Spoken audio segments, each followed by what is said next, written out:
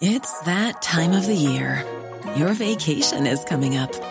You can already hear the beach waves, feel the warm breeze, relax, and think about work.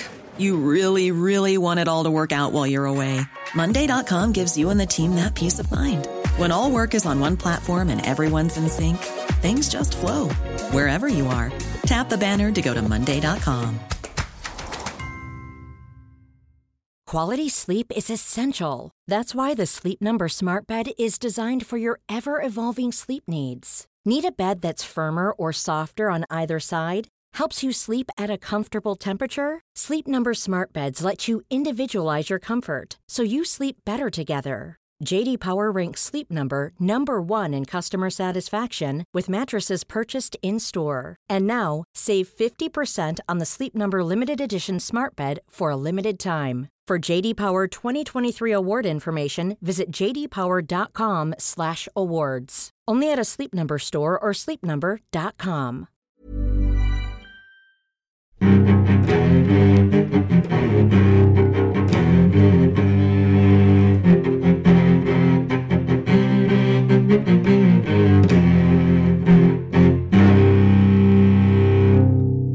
CSRPODden med Åsa Stenborg och Torbjörn Olofsson.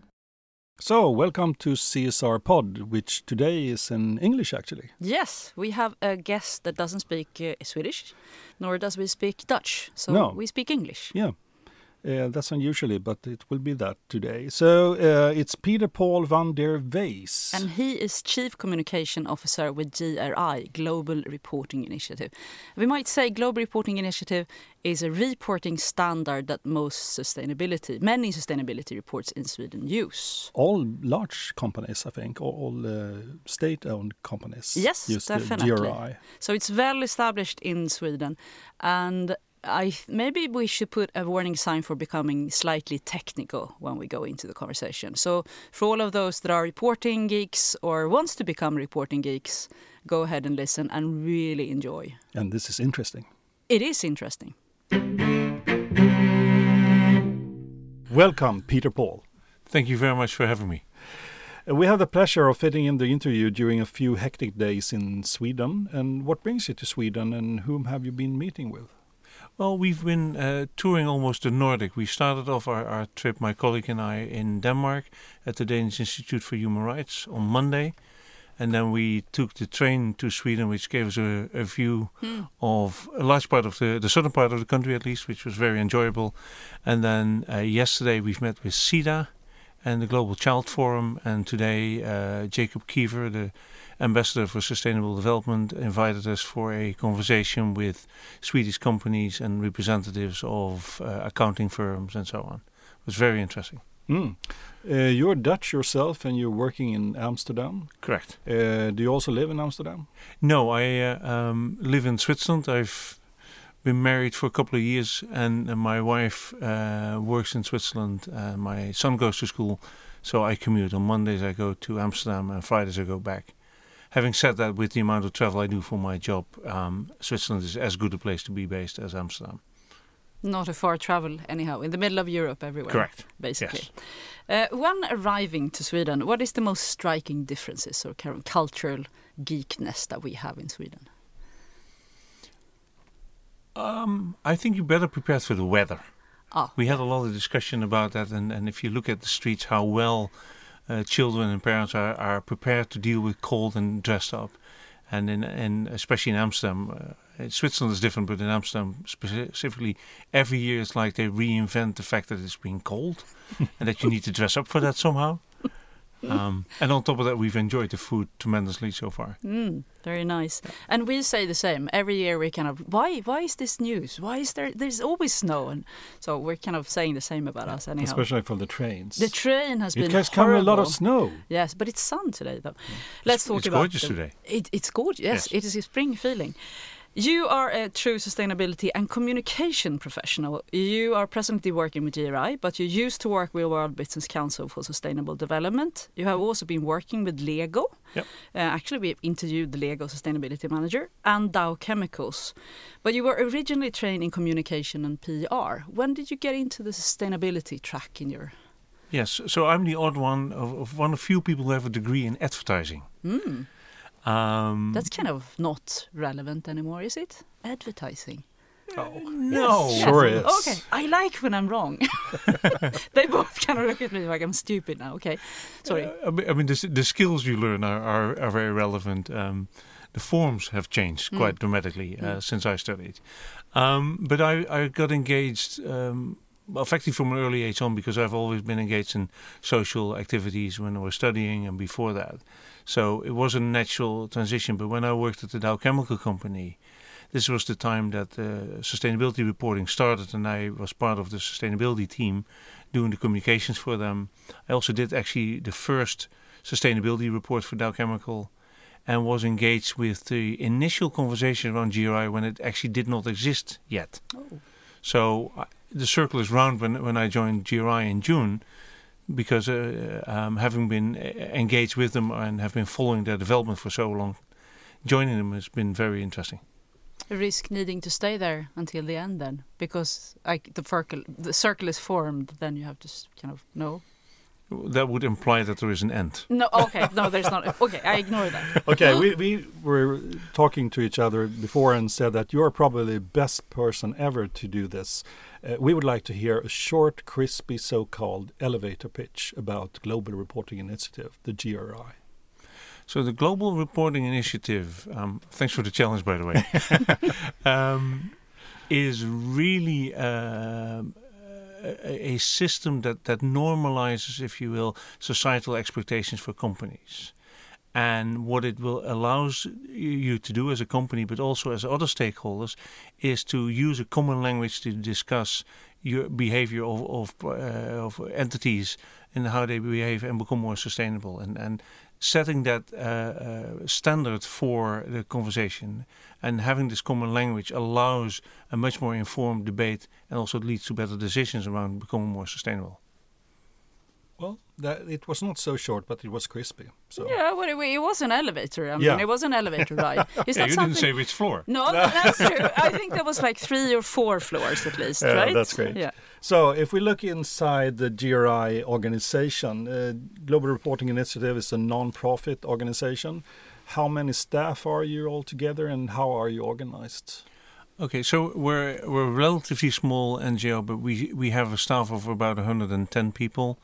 Mainly based in Amsterdam, but we have also offices around the world where we work collectively with companies and, for example, stock exchanges to understand how reporting can help drive transparency and drive better decision making. So why are you in Amsterdam? Is it because you're from? But he's not founding the. No, he wasn't the founder of GRI. I guess there's a reason. There's probably a reason. It was started at the UN in the US. The UN got engaged with CSRPOD, which is an organization in the US focused on sustainable investment, and came out of the discussions around following the Exxon Valdez accident.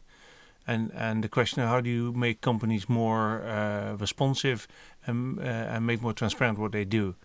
And at some point the decision was made that the organization would be formalized. And the Dutch government was one of the governments that offered to host the organization. So that's why we came to Amsterdam.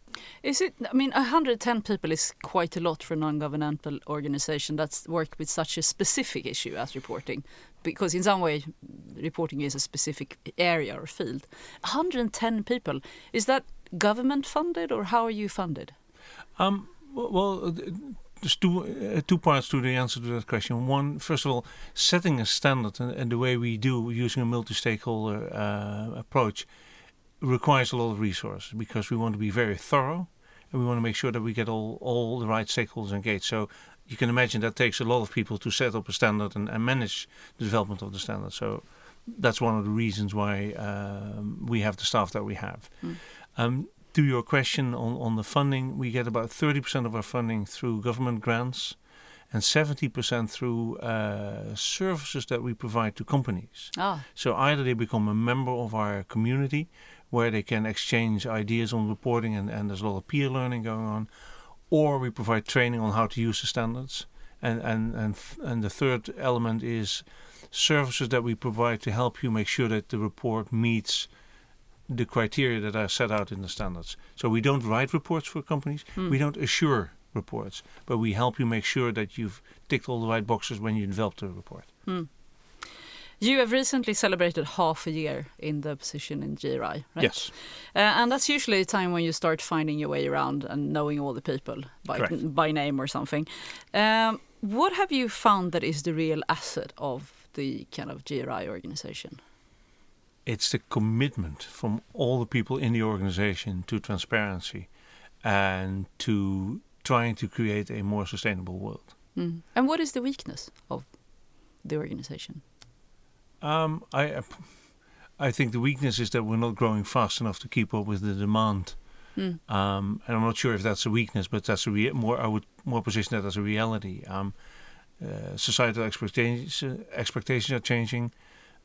We like to develop more standards more quickly, but that's where the limitations that we run into. So our ambition level versus the reality of only 100 people. Yeah, so there is a frustration of wanting to become bigger, improving stuff faster. Yeah, not for the sake of getting bigger, not like a corporation that wants to become more profitable, but we believe that we want to continue to develop our standards. So, taking a step back, what would you like to achieve within the coming 3 years? I think one of the things that I would like to achieve is, especially with the two teams that I'm leading on communication and on government affairs, is we want to further strengthen the references and the uptake of reporting in legislative instruments, so that companies are more likely to start reporting. The first draft of GRI standards was released in 1990, and the first full version was released in the year 2000. GRI was one amongst many reporting standards that are out there, but how many other standards are actually out there? There are this kind of vast and big and large as GRI is. Who is your competition? To me, those are not the same questions. So let's start with the first question. Okay. I'm making confusing questions, yes.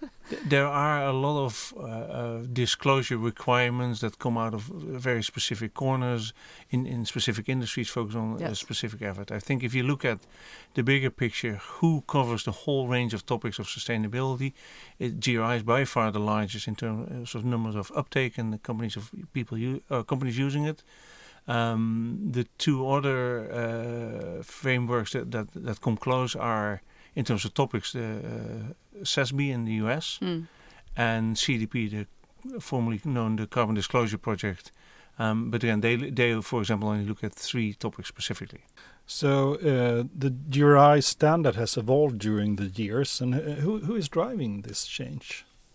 We have a very elaborate and deliberate governance model where GRI as an organization doesn't drive the development of standards, but our independent Global Sustainability Standards Board, the GSSB, which is a multi-stakeholder independent board that sets the direction for the standard setting department and that ensures that there's due process followed, that the selection of topics are vetted by that group, and all that information is made public and very openly available for everybody to see.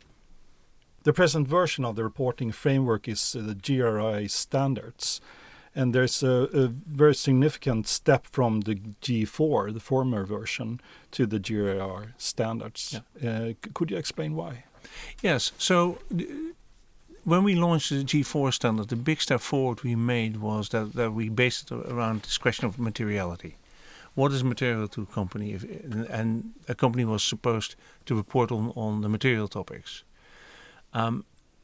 That principle is still at the heart of our standards. But what we realize is if you every time have to update the entire set of the framework in order to launch a new standard, you're always too late. Developments are quicker. So what we decided to do is to turn it into a standard that allows us to be more flexible in terms of what we update currently and continuously. So we can now have our base set of standards, 101 to 103. We'd set out the basic framework for reporting and the principles and the management system. And then once you've determined materiality, you report on specific disclosures on the topic that are material to you. Now, let's take water, for example. There's a lot of debate has been around water and the water issue over the years. So in June we were able to update the water standard to reflect that latest thinking around water. So you made it into Lego, basically. So you can pick one piece and replace it by another and don't do the whole thing at once. Yes, building blocks. Lego Yes. building. So if you got your certification for the G4 standard, you This have is a to. very personal This is a very question. personal question. If you got your certification for the G4 standards, do you have to do it again to understand the new GRI standards? The new GRI standards, the Yeah. Lego version. I understand this is a personal question, Yes, but of this course is the a answer is very yes. essential question with the two of Because us it's- who's actually... Exactly, it's what we experience. Now you will realize that once you dive into it, there's a lot of things familiar. Yes. Okay. Yes. So we didn't throw the baby out with the bathwater, but yes, the things have changed. Would you say that there is an ideal GRI user, for example, size of company or maturity and sustainability engagement or so on? I would hope not. I would hope that we tailor to the needs of society at large in terms of making it transparent, and that all companies will find ways to use our standard to engage in conversations and to drive better decision making. So no picking a size of a company, no. Big or small or No. old or kind So of no new country beginners? is too small to use this. No, I do believe, and this is a criticism that we hear from time to time. It is a lot of work, and nobody's going to argue that it's not. So it requires a level of resources to do it. So that would be a potential limiting factor.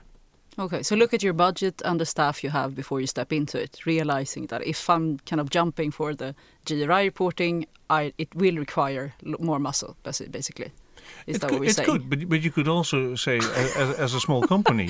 He didn't go for that. He said it first, and now you're kind of going back. But the notion that you can use the GRI standard initially to inform your internal decision making. Yeah. That doesn't mean you have to already produce a full report, but starting with understanding the standards and starting the kind of questions that the market and society is going to ask of you is step one. Yeah. So let's call that cherry picking. Is that okay to have a business say that I want to take this one and this one and this one, and those are specific and interesting for me? Is that could we call it that? Is that Well, that could happen. Then you wouldn't do a GRI report, but you would at least use our standards. And on those topics, you can engage with other people because you still have that common language on the topic. But we've both been working with GRI reporting as well. And when I look at the G4 standard, it had 154 potential reporting points. When I downloaded the GRI standards, I downloaded 37 documents, PDFs. Yes. And it is kind of a large entity to go into. It's rather complicated, and many times you have to remind yourself, I have the usual intelligence of usual people, so I need to stick and understand. That was what I tried to remind myself of going through hasn't this fitting all and becoming the large kind of framework for a very complicated question also made it really hard to use? Not necessarily, because I think for the sake of your argument, you skip over the most important point of our standard model, which says you start with the first three standards, 101 to 103. Then you do your materiality analysis, and you only download and read the standards that are reflective of those issues that you've determined to be relevant and immaterial to your company. But I think that's part of the point, because I think you give an idea that I can pick and choose. I can kind of find my own track. But when you get into it, it becomes a nested world. And it is hard to find that track. That's the kind of reflection of from user-friendly perspective. And I see your effort, but I still see it's getting very heavy. Yes, and so nobody's going to deny that it requires a lot of work. I still believe that the way we're set up with the materiality as a first step to weed through and make the selection. And then if you go to the standards, you'll actually see each standard has a set of mandatory disclosures and additional disclosures, which is another way where you can choose depending on how important a specific issue is for you. But nobody's said that it's not going to be any work. No. I'm not questioning the work. I'm questioning the easiness of the work, actually. So I agree with the idea of also being benchmarked because work, and I agree with the idea of having a framework. We need some kind of framework. But I feel frustrated that it becomes too technical and it becomes something that is put up on me instead of me being creative. Because that's my other point. I find that either you're a huge company that has the muscle to do this and they do it well. And they have strong enough to know what are issues. And they may tweak the GRI. They can use it and they can select because they're strong. But then you come to these middle-sized companies that aren't maybe experienced in it. And they don't have when meeting with GRI, it's so complete that it becomes the Bible. And you don't tweak it. All of a sudden, we're in Sweden and we're reporting on stuff that feels that this is not essential to me. A company who's been working with... Say, for example, I've been working with discrimination the last 3 years. It was an important issue for me, and the discrimination I've been focusing at is different nationalities. But I still need to report on gender issues of male and female. And why, if this has been my essential point, and then I know you're going to answer me by saying you don't have to. But the standard tells me to. So it oppresses creativity. It oppresses the idea of actually pushing through what is important for you. But the base of setting the standard is not what you want, is a reflection of the request from society. But society is different in different places. And Swedish society is different to different places. And one business is different to another business. This is a big issue in Sweden right now. Yeah. So I need to adjust, and I need to adjust what's relevant for me. So this overloading of everything needs to be compared also becomes, I can't do it. It becomes too much. I'm not even going to try. But we are trying to set a global standard that's used for as many companies and situations as possible. There are always going to be pushbacks on some ends, but I think what we've been able to do is have using a modular system that is as flexible as possible. And of course, there's always going to be situations where you think, well, this isn't quite fit for me. But I think the strength of our standard is that it is set by a broad set of multi-stakeholders, that it is globally applicable. But there are inherent challenges. And I think I'm coming to the point of saying fit all may actually reflect in doesn't fit anybody. And we had Torbjörn Westman, who we met this morning, the auditor for KPMG, and he reflected by saying, I don't think I feel really mean. Yeah. He said, I'm not a believer of the kind of the large scope reporting. I believe we need to have different kind of sets for different issues because they become sharper. And especially for him that goes in and kind of digs down into specific issues, say the big is not going to fit. We have to have those specific. What would be your... You met him this morning. Did you say that? I met him this morning, but I didn't say that. Probably he didn't say that. He said it to us. We're gossiping now. He made similar comments, and I, from an assurance perspective, I can see that he's struggling. So Torben did make a similar comment this morning, and I think it's important to realize that, again, the standard is a way of setting a common language to conversation. You still need to have that conversation. You might want to have additional topics to be discussed, but what we see here is also a reflection of the development of the standard. This is why we constantly developing. And if you look at the parallel with the financial industry, those discussions were there in the beginning as well. And at some point, we need to settle on a set of standards that we start reporting on and then have the follow-up conversation. And Torben understands that pretty well. Mm. So is this opinions that you meet a lot? Or is it the first time that you hear this stuff that Åsa is telling you now? I mean, I would presume that you would meet these opinions quite a lot. Well, we heard the point that it is quite a bit of work and that it's complicated. Yes, we hear that a lot.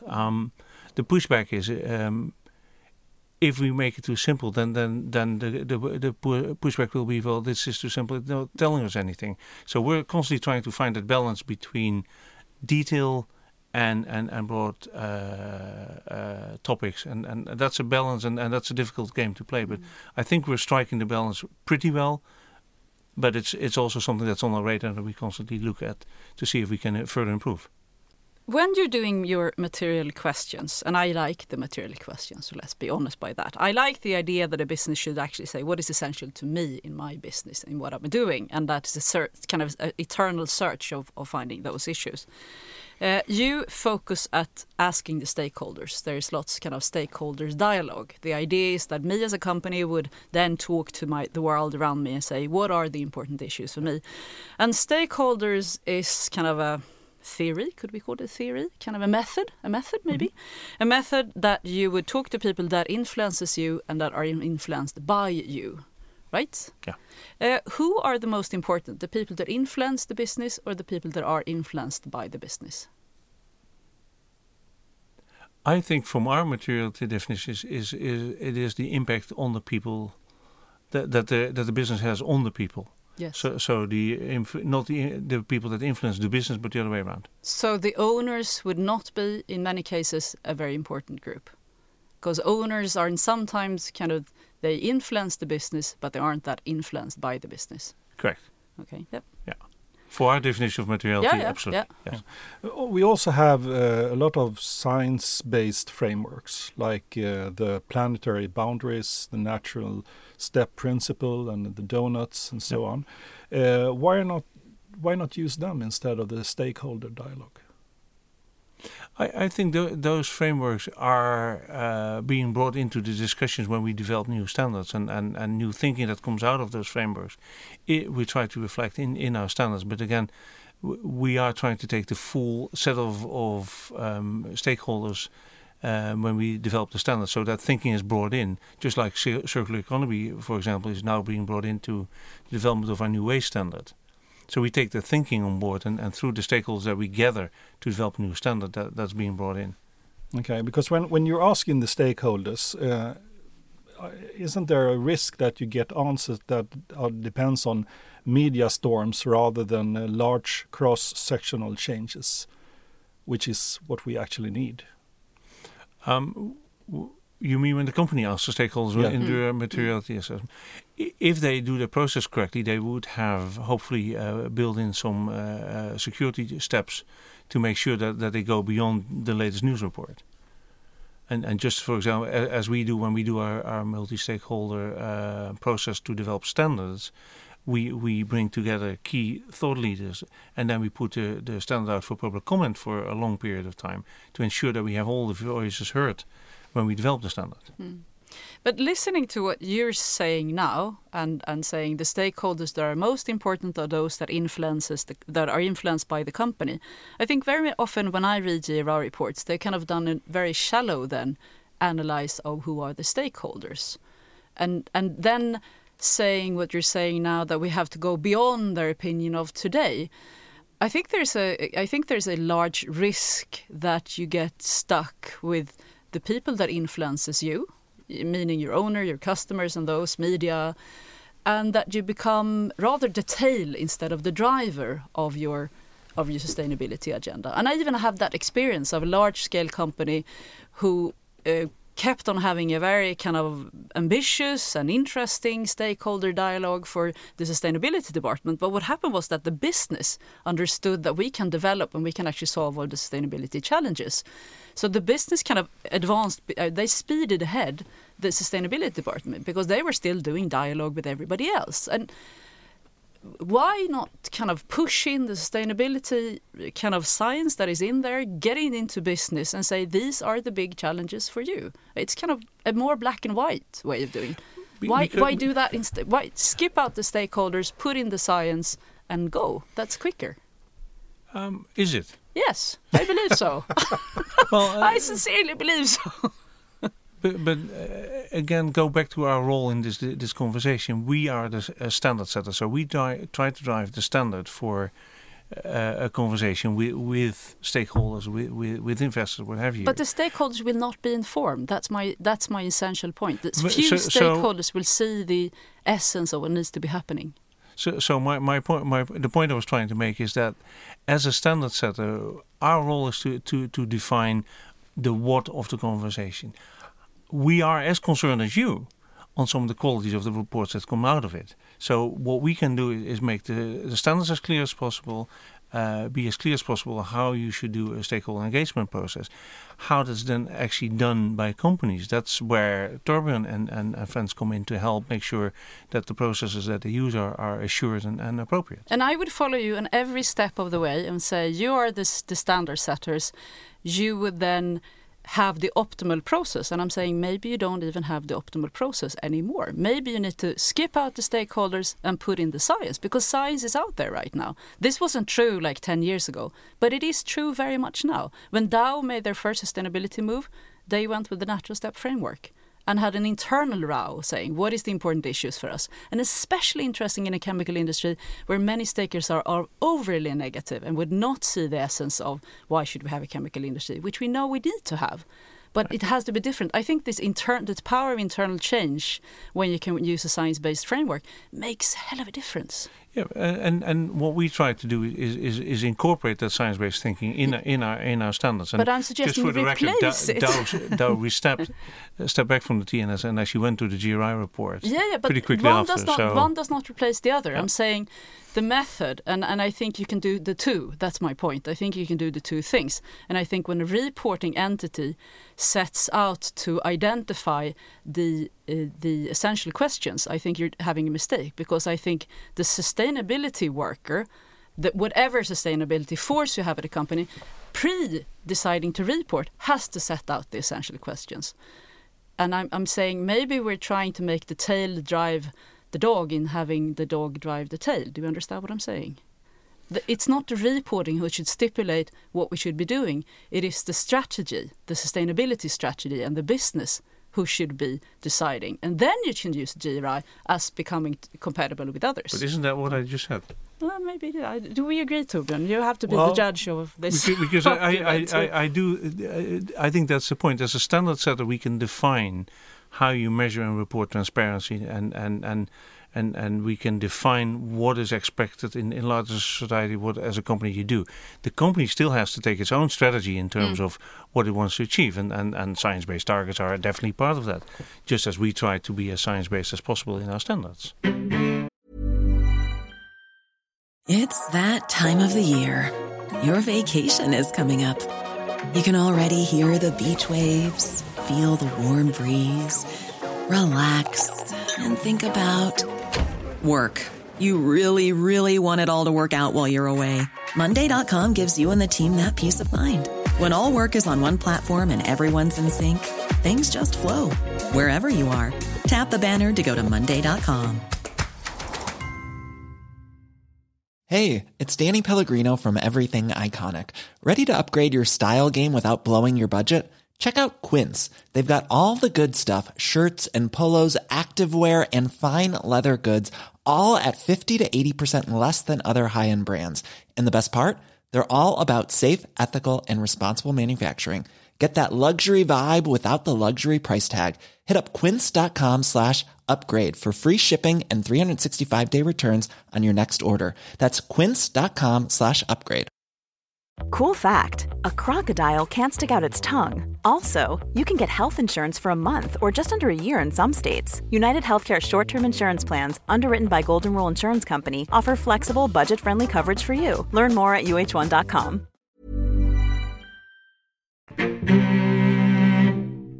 So is there could there be different way of interpret the GRI standards? I mean, it sounds like that. That you see the GRI standards as something to work with and from, and you see it as a thing that forces companies to do it in the wrong way. I think the massiveness of the debate around, because I think it's massive and I think it's important, but I think there is a too much attention given to reporting. I'm going to be very unfair to you now, because what we need to talk about is instead a business strategy and having business be part of solving the problem. Mm-hmm. And the dog has to be led by the nose, not by the tail. And I think very much in sustainability world has been focused around reporting, and it's like telling your son, you can go out and I'm not going to tell you what to do. You can spend the night and here's 100 crowns or 200 or 500. I'm not going to tell you anything what to do, but when you come back, we're going to have a discussion of what you've done. And I think it's kind of unfair to the businesses. And I don't. But think actually, how can that be a standard organization's problem? Well, I think, and no, it can't be, and I agree with that. But I think the standard organization, this was my kind of nail when we had the training, was that the standards organization has taken upon itself to define a process in which defining the strategy. And I think that's where we go wrong. I think the strategy of what you're doing in your sustainability must be before, it must be happening earlier, and then you report what you've done. And that's like telling your son, this is my moral, this is what I want to achieve. You can't do this, you can't do that. Go out, do your business. Okay, a year has passed. What have we done? I think that's a fundamental misunderstanding of the role of the materiality analysis. We don't, as a standard setter, give you the guidelines on how to set your strategy. We're just giving, through our standards, a standardized set of indicators that allow you to have conversations with various stakeholders. So your strategy is still your own. But our role. If I decided my strategy, a year has passed, why would I then have a discussion with my stakeholders whether or not this was my material questions? I've already done it. It's done. If you offer me standards of reporting it so I can compare one business or one company to another, yes, I agree completely with that. But because our standards define your material impact on society at large, it doesn't define your business decision on what kind of products you want to make or where you make it. But isn't this the same? No, because it talks about the impact of your operations and your organization on society at large. Now, you still have your responsibility as a producer of a good to decide what good you want to make, what markets you want to solve. But so we don't help with that. Yeah, but if you internalize sustainability as we want to do in businesses, isn't sustainability in that business analysis of what I'm going to make, how I'm going to make it? That's part of your business decision. So it has to be kind of happening before, and that's where the material questions are important to have. But that's a different kind of materiality. The materiality to your company and the materiality to society are But isn't that the same? Questions. Isn't sustainability a way of looking at the world of saying my responsibility is larger than I saw before? Sustainability in itself is a method of widening the scope over time and over perspective of my responsibility. I see my impact before I do it. I see my impact on the future generation. That's the essence of. So, I think as a standard setter, we are not in the business of helping you develop your strategy. I think what's relevant to this conversation that we're having today is, I think, where we started by specifically 20 years ago looking at the company's impact, because that was the problem initially we tried to solve. I think what we see now in terms of a trend, and which I think is where we need to go, is that we're now much more looking at what we call data users. So people, what do they do with that information in the report? One of the users is the strategy department in the company. So now that we know the impact of our current operations, is that what we want? Is that where we want to go? Or do we as a company with our beliefs and values want to change our behavior? Well, the reporting and the standards give us an indication of what our current impact is. The question whether or not you appreciate that impact and you think that's the right impact, that's a strategic decision. The other part that we see now in terms of interest is we now start seeing investors looking at your material impacts and say, well, hang on, as an investor, that's not the kind of impacts that I want to support. So again, another data user is now using the data. What we do as a standard setter is facilitate that conversation, because both discussions are now being taken and driven by the same set of data, the same definition of what an impact is. And that's our role in that conversation. Our role is not to set the standard per se, the strategy per se, nor is our role to set the investment strategy per se. But we have, by having that standard, created a common understanding and a common language where those two now can talk together. Let's move on. Why is it important to do annual reports on sustainability? I think the question is, why is it important to do reports? The question of frequency is so it's not necessary to do it on a yearly basis? No, depending on the impact, there might be a higher frequency desirable or not. More frequently, more but frequent, not less frequently than a year. But that's going to depend on the topic and the availability of the content. But ideally, there are topics where you will want to or would have a benefit from providing more regular updates. Do you have a strong opinion of on auditing of the sustainability reports? How you do it? Should it be done? I mean, that's.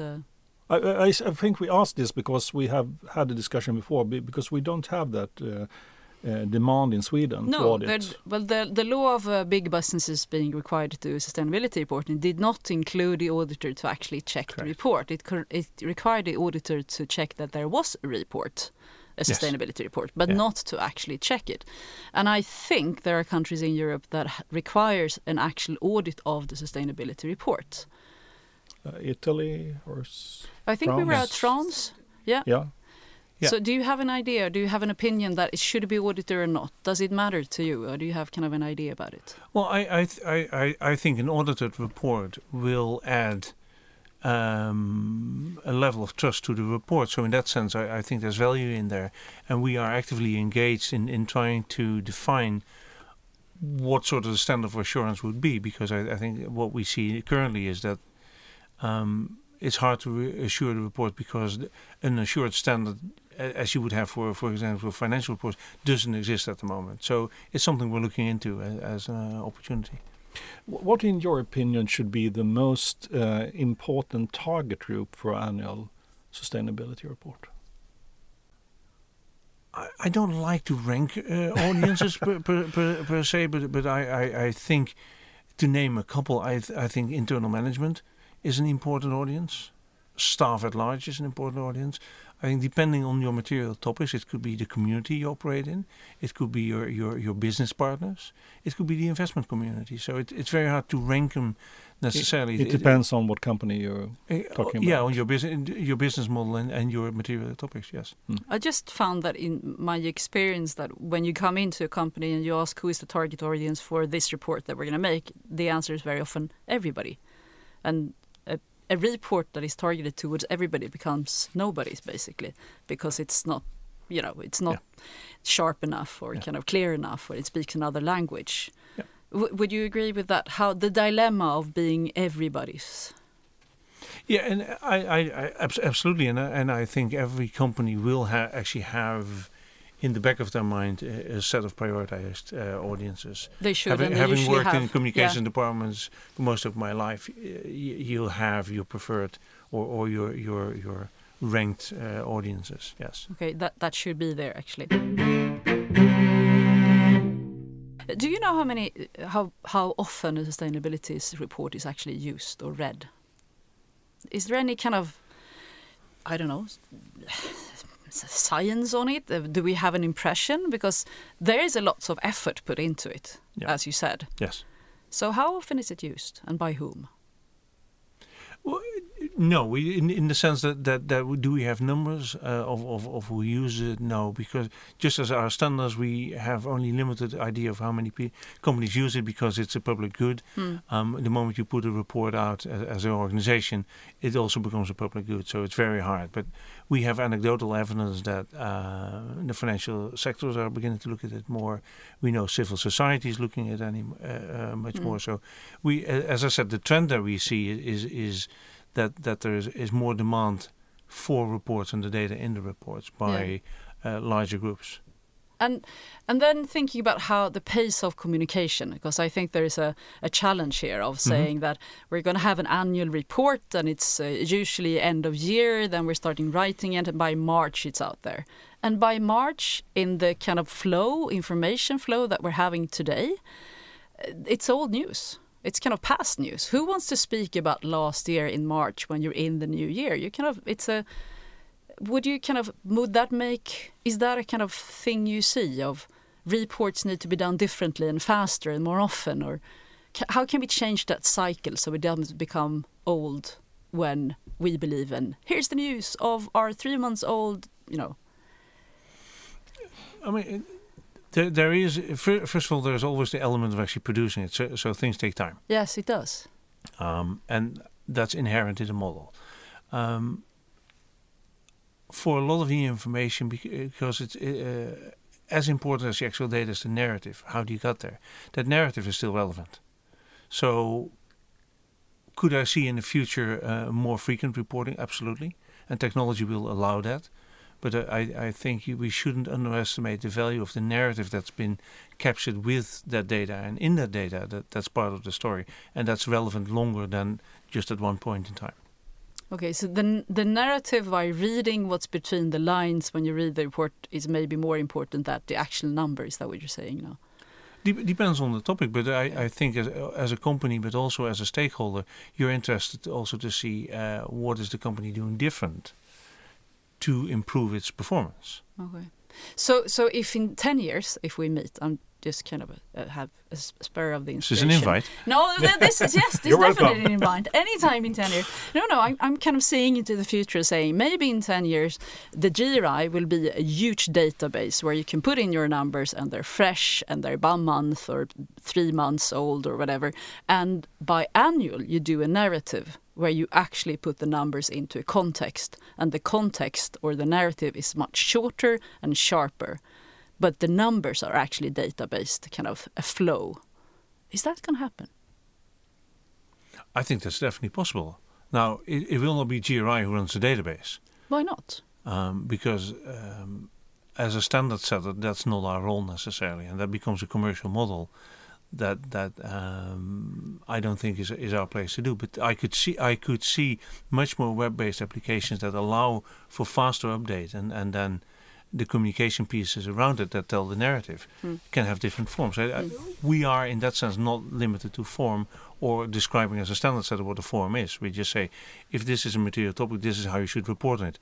How you report on it, I think technology moves so fast that both of us have no idea how it will look in 10 years. But would you welcome that change? Would that be a welcome change for you? So if I tomorrow set up the GRI database, I've got so many things to do now. The GRI database where everybody can enter their number and it's quick and it's user-friendly and it's gamification inspired or whatever. You haven't mentioned blockchain yet. No, well, that's true. Let's throw in blockchain. Would you welcome that kind of database? Listen, the CSRPOD database. The starting point for our standard is that we want to inform a global debate and decision making. So the easier available for more people the data is, the happier we are. He said we should start it, actually. Yeah, Torbjörn, we got stuff to do. Consider that after the show. You might need a bigger computer than you have there. Yeah. So in your role, you have a very global perspective of the sustainability development. And since sustainability is not really one issue, but a large bundle of many, we would like your input on what countries or what country are the front runners in some sustainability issues. So you, are you ready? Here it comes. Clean energy. Are you on the topic? Country by topic. We will make a list here. These countries are the best in clean energy. I can't tell you that because sure you can. You see the global perspective. Yes. So I that as a GRI representative, I can't give you that information because we don't value the output of the reports. I can tell you that I think the Nordic countries are leading, and in terms of reporting, I can tell you that I was, for example, impressed with the commitment that I heard this morning talking to Swedish companies and how they take reporting and their responsibility serious. And they raised some of the questions you raised here today. And I think those are the right questions to debate. So I think in terms of reporting, I can say that the Nordic countries and Sweden leading the pack there is very strong in reporting. But you couldn't tell it on separate questions. It's not like in your discussion you would see that, yes, we get most questions regarding this from this country and this is where they want to push the standard further. Because in your stakeholder dialogue you would have the potential of seeing the interest of specific industries or specific countries. Yeah, countries, yes. Industry, not necessarily, because we try to make sure that no industry or country is overrepresented in any of the debates, because we want to try to get this global consensus. Yeah. So in that sense, no, I would have to go back to some of the feedback, and if you were to analyze the feedback on any specific issue, you would probably get to a ranking there, but I don't have that present. not in mind. No. So there is no use to ask you about clean energy, climate change, human rights. He said in his former position, he said China on clean energy. That's actually... No, the Nordics. No, clean energy. You had an opinion that China is actually really developing on clean energy and solar power. We're here today? No, in an early interview that he made when he used to work with the Business Council. At the World Business Council. At that time. At that time, you did. But this is 6 years ago. Oh, okay. So China was definitely stepping up Yeah. on the development of clean energy technologies. But that's a Ages data ago. point from 6 years ago. Yes, So truly. Yeah. So the one point that we got your answer was on the reporting of sustainability, that where you found that the Nordic countries are quite good. yes. And the other points we have to just drop, I guess, then. Definitely. Let's drop Human the rights, circular economy, food security, and so on. Leave the questions. Well, Leave the in terms of ranking, yes, I think those are all very important topics. Of course. Yes. When working with sustainability, and I think when you describe the GRI organization, there is this commitment to sustainability and the commitment, the understanding that we need to drive the pace of change when it comes to sustainability. And there is a frustration that we need to do more. And I think this is something where we kind of all share that are engaged professionally with sustainability, and not only professional, but everybody can understand and see the potential for, or the need for change. Do you have a kind of despair and say, it's not fast enough, we're not doing the right things, we're having the wrong debates? Do you ever get into that gloomy room? Only very briefly. Very briefly. Very briefly. I'm more and more a fan of Hans Rosling's statement that we should take it from a positive angle. Yes. I do see a lot of good news. And again, this morning in that conversation, we talked about the burden of reporting, but then at the same time, one person says, yes, it's too much. And then one side of the room said, well, hang on that specific topic, I need more. Yeah, no, I understand it. But then here, the debate is happening. Is it going fast enough? No, I think we all think it should go faster. But does that make me gloomy? No, because I do think that we're definitely going in the right direction. And now seeing stock exchanges taking up ESG reporting as mandate for listed companies, seeing Italy basically making it mandatory for all their companies, seeing Sweden looking at the NFI directive from Europe and saying, no, the threshold of 500 plus employees is not good enough. We'll reduce it to 50. So I see a lot of good. I see a lot of progress that I think is very encouraging. Could you pinpoint one thing that actually really inspired you when you said you kind of you're an optimistic person, so your optimistic level is quite high. But would you say there is something that recently kind of I looked at this and I said, yes, this is maybe something you return to when you go into your gloomy room, of saying, okay, this will inspire me to go further, do more?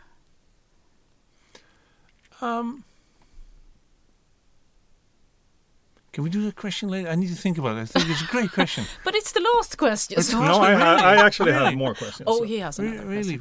Well, let's go into that question. Yeah. Then Torbjörn, you got the... Well, you have been here in Sweden now for a couple of days, you said, and you're traveling back tonight. Yes. And what will you do next week? What challenges do you have ahead of you? The first challenge is to get agreement on Friday on the outline and the topics for our upcoming global conference. So as GRI, every 3 years we organize a big global conference around transparency, and we're kickstarting that on Friday and getting everyone. Where will it be held? Amsterdam. Is it always in Amsterdam? It has always been in Amsterdam. I think hopefully the next one will be outside of Amsterdam. And what date? You were about to say the dates. March 4 to 6, 2020. 2020. Okay, we'll have to schedule that in our calendar then, 2020. You could live podcast from Amsterdam. Yeah. Oh, we would love that. We'll come anytime. That would be really nice. The whole time. Yeah. So let's go into your gloomy room then. What would inspire you when you're in a gloom of saying sustainability is actually not working well? It could be personal, and it could be kind of large issues, but it could be something where sustainability isn't working well. Well, when you feel that, okay, it's not fast enough, I have a down day and I want to look at this video clip, or I want to, whatever that kind of sets. This is... Well, I am concerned when I watch some of the global political news at the moment, where for political reasons, topics like climate change are downplayed. Yes. That worries me. It worries me that we had a COP in Poland at a place which was too much focus on coal. Those things worry me. Yes. At the same time, on the positive side, when I see research on consumer behavior and value-driven consumer behavior, and you see especially the younger generations taking a much more positive view on this, and even rethinking what the three of us have taken for granted as consumer behavior, I think that's very positive. So the next generation inspires you? The next definitely further inspired on. us, yes. Lovely. Thank you very much that you came to us. My pleasure. I enjoyed it. Thank you.